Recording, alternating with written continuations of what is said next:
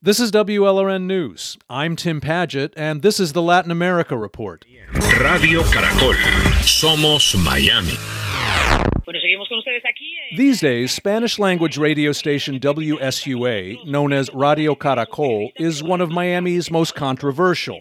It's been the target of an attempted purchase that's heightened the bitter political rift inside Miami's Cuban and Latino community.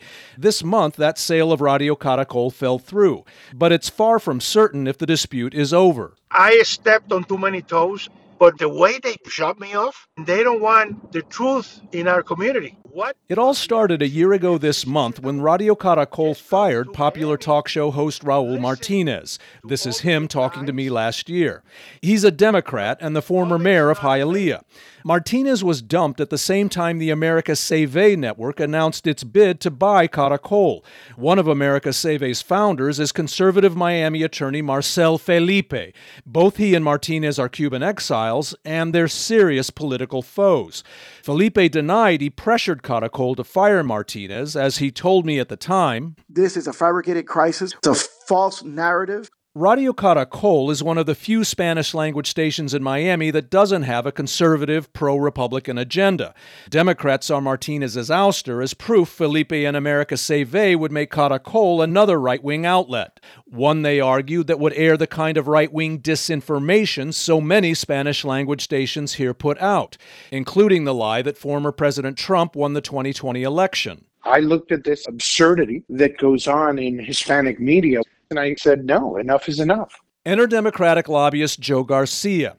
The former Miami congressman is Cuban-American. There's no love lost between him and Felipe either. Last June, Garcia filed an objection to the Caracol sale with the Federal Communications Commission, or FCC. It pointed out the purchase application for Caracol's license suggests the buyer is Marcel Felipe and a trust he controls. But America Se Ve's CEO, Spanish businessman Carlos Vasallo, signed it. And he did so live on America TV, the conservative Spanish-language TV station America Se Ve owns in Hialeah. That's Vasallo in April 2021 saying he's the buyer.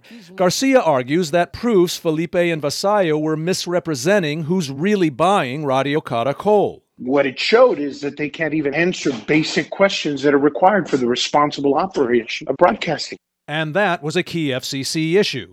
Felipe and Vasallo did not answer WLRN's request for a response. Last year, they denied their Caracol application was misleading, but the FCC directed them to answer the questions Garcia raised. Instead, this month, the application was withdrawn and dismissed.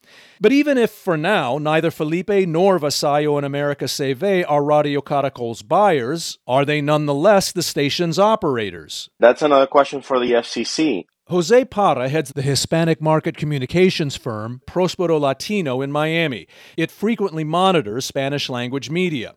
Parra, like Garcia, points out Caracol has moved its operations to America Se Ve's facilities in Hialeah. America Se Ve put its arch-conservative talk show host Juan Manuel Cao in Caracol's important afternoon slot. FCC records don't show, as rules require, that America Se Ve is operating Caracol or renting airtime from its current ownership. If it is, Parra says the FCC will likely be asked now to look into that arrangement. This would be an end run around having a license because you still get control over programming. The Radio Caracol battle reflects a larger fissure in the Cuban community on U.S. politics, but also on whether to engage or isolate communist Cuba. Cuban-American author Carmen Peláez's new play, The Cuban Vote, opens this month in Miami. It deals in part with media control feuds like this one. What's important is not only that non-Cubans understand that the diversity of opinion in our community is real, but that Cubans know it. Unless we have real conversations from all perspectives, we're only hurting ourselves. It's not clear who, if anyone, will buy Radio Caracol now. But the problem for Democrats is there don't seem to be a lot of liberals or even moderates who want to purchase Spanish-language radio stations. I'm Tim Padgett in Miami. This is WLRN News.